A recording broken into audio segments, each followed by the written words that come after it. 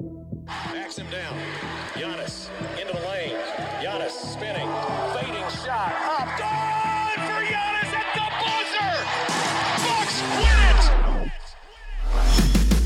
Our town, Green City, our time, our year, whole world's on watch because they fear the Our town, Green City, our time, our year, whole world's on watch because they fear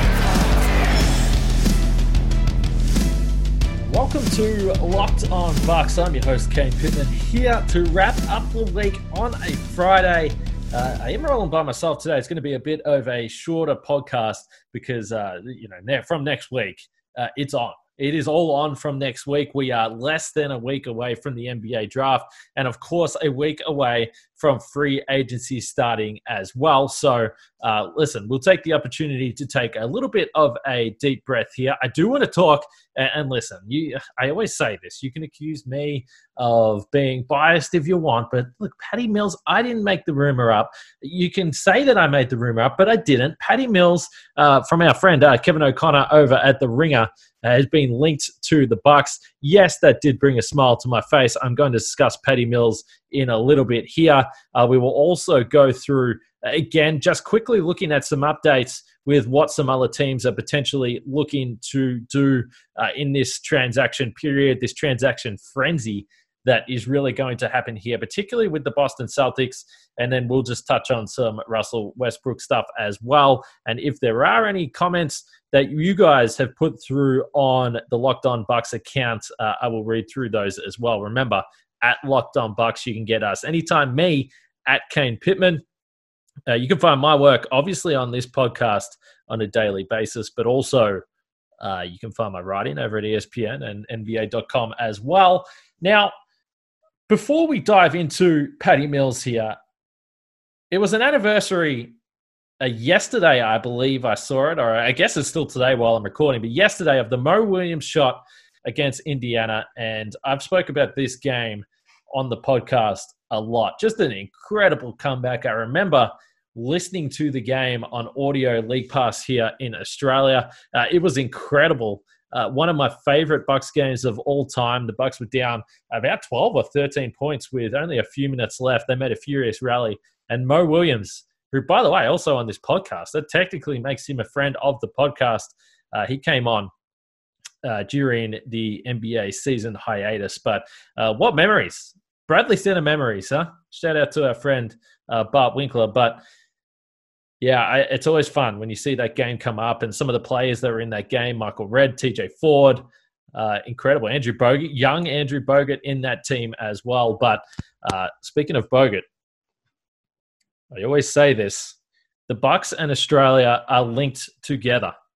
They need to be together. The Bucks need to have an Australian on the team. They need to get that flag up in the practice facility. And no, I'm not talking about the mini flag that they put up for me in the media room, the big one. They got to get it out there. Obviously, Bogut and Daly and Thon Maker over the years have played for the Bucks. And Patty Mills is a player that I do know for a fact that the Bucks have shown interest in him previously. And I don't think it was too widely reported, but the Bucks have looked to acquire Patty Mills in the past. And I was kind of joking when I said this, but the Popovich-Budenholzer connection, I think, is real. I mean, I think if there was, the Spurs are going to take whatever value they would get back in a trade. There's no doubt about that, first of all.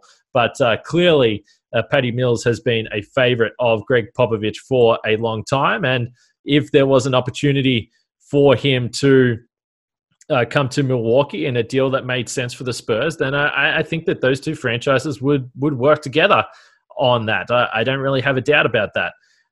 As far as the rumor that came through from Kevin O'Connor, so this was a part of his latest mock draft over at the Ringer there, and he did say this. So he said, the Spurs are up to something. League sources say they're shopping point guard Patty Mills with teams such as the Bucks and Sixers expressing interest there. So Patty Mills, average salary of $12 million. They would need to cover that salary, which for next season is actually 13.2. I've just pulled it up on Spot Track here, $13.2 million, and then he is a expiring contract at the end of next season. So how you would put that deal together, I'm not 100% sure, because I think what we look at with the Bucks point guard situation is obviously Eric Bledsoe and George Hill. Doesn't really make sense to bring Patty Mills in as a starter. He's never really played that role across the entirety of his career. And clearly, he's been a solid player and a guy that's played fourth quarter minutes and clutch minutes for the Spurs over the course of his career. But he's played 671 regular season games and only 56 starts. So I don't think he's coming here to be a starter. So you have to ask yourself, well, what kind of salaries are going the way of San Antonio to make this match? And I think that's where it becomes really interesting. Who would the Spurs value? Would they value a player like a DJ Wilson? We know the Spurs have a bunch of young guards, but would they like an athletic, defensive, capable big man, a four, like a DJ Wilson? It could be an attractive option to them. I don't think the price for Patty Mills is going to be sky high. I do think that the Sixers could potentially put together a better deal than the Bucks, but we'll just wait and see on this one. As far as what Patty Mills can bring to this team, last year averaged 11.6 points per game across 22 minutes, shooting splits of 43, 38, and free throw percentage here, 86. According to Cleaning the Glass, this is what I really love. Patty Mills is a fantastic pick and roll point guard. We know he can shoot off the dribble. He can shoot on the catch. He shoots on the move. We saw it against the Bucks last year. In fact, Patty Mills had put in a really, really big performance to sink the Bucks in San Antonio. But he's a 67% finisher at the rim. Mid-range, we know he's deadly, 44%. And as I said, 38% from three on the season. So look, he is getting old. He's 32 years right now. And, defensively, the question marks are always going to be there. The effort's there. He's Australian. We know with the Aussie players, they scrap. They're particularly defensively. So the effort's going to be there. He would give you an option in a fourth quarter lineup to be able to give him the ball and he can create a shot. He can run in the pick and roll as a ball handler. You could put him in a pick and roll with Giannis. Patty Mills gets you 1 point per possession. 1.0 points per possession as a pick and roll ball handler last year, which is a pretty decent number. It's better than Bledsoe. It's better than Chris Middleton. Chris Paul, for instance, last year was 1.08 points per possession. So again, we've spoke about potential guys that the Bucks could acquire, and we've done this over the course of the last couple of weeks. If I take off my very obvious Australian biased hat, do I think that Patty Mills is the sexiest move of all time? Of course not. Do I think that he's going to be a guy that's going to move in and win you a championship? No, I don't. And I don't think anyone should be under that illusion. But depending on what you gave away, Patty Mills would be a fantastic option to bring into this team. And again, give them a scoring punch off the bench that they simply just haven't had. And we've spoke about this for a long time with the Bucks. They just have not had that scorer off the bench that can provide them that 10 to 15 points per night on any given night, potentially get you 20 if they are shooting the ball well. So this is just something to watch. Something to watch here. Again, it's not a Drew Holiday. It's not a Chris Paul. It's not a Bogdanovic, but it would be an addition that could potentially make the team better, depending on what the cost was there for Patty Mills. So let us know what you think. Are you as excited as this biased Australian with Patty Mills? Hit us up at Locked On Bucks. I do want to tell you guys about the Locked On NBA mock draft. The NBA draft is days away, and Locked On NBA Podcast Network is mock drafting every first round pick. I took my pick in there. You can find out who I took if you listen to the show. Listen to the Locked On NBA podcast every day leading up to the draft to hear projections of each pick and expert analysis from Chad Ford, The Athletic's John Hollinger, and Sports Illustrated's Jeremy Wu. Check the feed to catch up on past shows and don't miss a pick. Subscribe to Locked On NBA today wherever you get your podcasts. And while you're listening to the podcast, you should try the best tasty and protein bar that has ever been made. And that, of course, is Built Bar. The new and improved Built Bar is back and better than ever with 18 amazing flavors, 6 brand new flavors they've got there. They've got the cookies and cream, the caramel brownie, and the carrot cake. among those. The bars are covered in 100% chocolate, soft and easy to chew. Built bars are great for the health-conscious guy. They're low calorie, low sugar, high protein, high fiber. Go to BuiltBar.com, use the promo code LOCKEDON, and you'll get 20% off your next order. Use promo code LOCKEDON for 20% off at BuiltBar.com.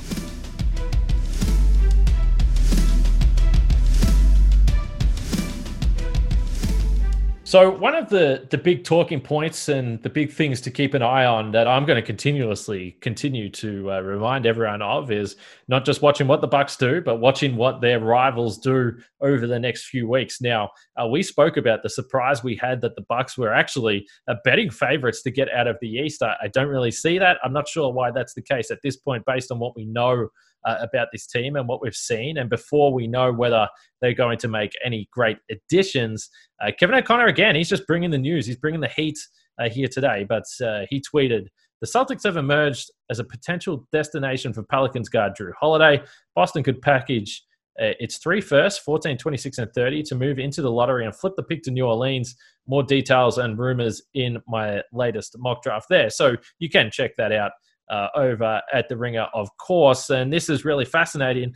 And the funny thing about this, that pick 30 actually was the Bucks' first-round pick. Now, that was given away as a part of the Eric Bledsoe trade going back a few years ago here, and then ended up in Boston as Aaron Baines went over to Phoenix. I don't know why we keep talking about Australians on this podcast, but the links are there. All the links are there. So a 30th pick that would have gone to the Bucks, obviously given away in the Bledsoe trade here. So that's a pretty nice draft hand to have. 14, 26, and 30 for the Celtics here. And there's no real need for Boston to use those picks. You certainly believe that this would be a move that they would make to try and move up in the draft to either get a star at their own or use that pick to try and get an upgrade. Drew Holiday clearly would be a big upgrade over Kemba Walker in Boston, particularly defensively. You think about the lineups that they could throw out there with a Drew Holiday, Marcus Smart, Jaylen Brown, and Jason Tatum. It's a pretty fearful 4 players there. And the other rumor that's been spoken about is Gordon Hayward, who we don't know if he's going to take that player option as roughly around the $30 million mark. We know that Gordon Hayward has had some issues over the years with injuries. So there is a chance that even if he opted in, they might be able to move Gordon Hayward to another team. Now, one of the teams that's been rumored in a potential trade scenario there is Indiana and Miles Turner. I think we know the Pacers are going to look to split up Miles Turner and Sabonis. It's just a weird fit, and Miles Turner's turned into this weird perimeter shooting, jacking up threes, strange player when a couple of years ago, I think everyone really had high hopes that he was going to be a breakout star in the league. So again, to me, he's a candidate for a guy that in a different situation could really thrive. We spoke all season last year that the Celtics lack size. Daniel Tice did a fantastic job, and often he was in mismatches and often he was outmatched and oversized, but he did a fantastic job and he improved. But if the Celtics are able to add Miles Turner now, and again, you think about this starting lineup, Drew Holiday, Marcus Smart, Jaylen Brown, Jason Tatum, Miles Turner, it's a pretty damn good starting 5 and relatively young. I know Drew Holiday is getting on there a little bit, but that's a starting 5 for the future as well. So the Celtics are certainly a team to watch as far as the Bucks next season.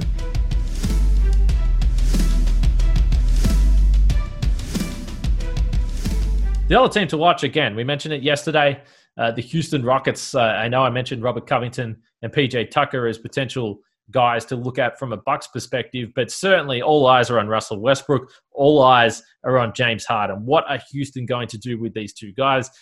As expected to me, the market for Westbrook has not been great. I spoke about it. Owed $47 million in 2023 season. He'll be 35 by that point. It's quite remarkable. So teams have to be willing to accept that this is going to be a significant anchor on their salary cap moving forward, which is why I do believe that the only teams that might have interest in Russell Westbrook are lower ranked teams that are potentially in a small market that just want a star name.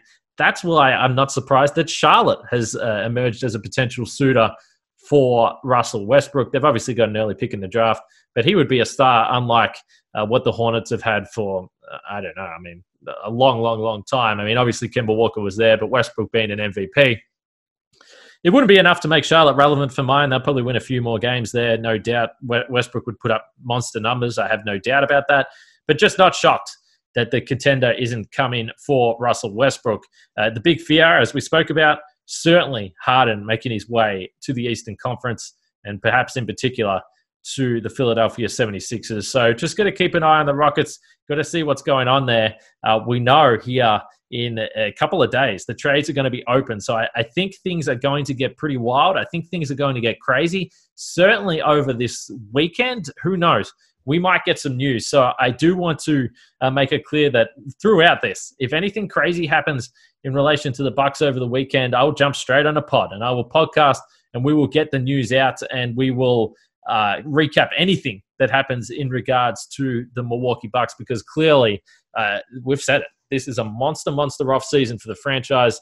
Everyone wants to see them make the moves that are going to push them to the next level, but we don't really know. We're just waiting to see what happens here. So I am going to leave it there for today. I did mention it was going to be a bit of a shorter podcast. I said yesterday, I don't know if I can call it a calm before the storm, but it is certainly something of that nature. Next week, I expect to be pretty hectic with the show. We'll have guests throughout the week that'll jump on, guests from other teams if anything crazy happens. Certainly post-draft reaction depending on what the Bucks do as well.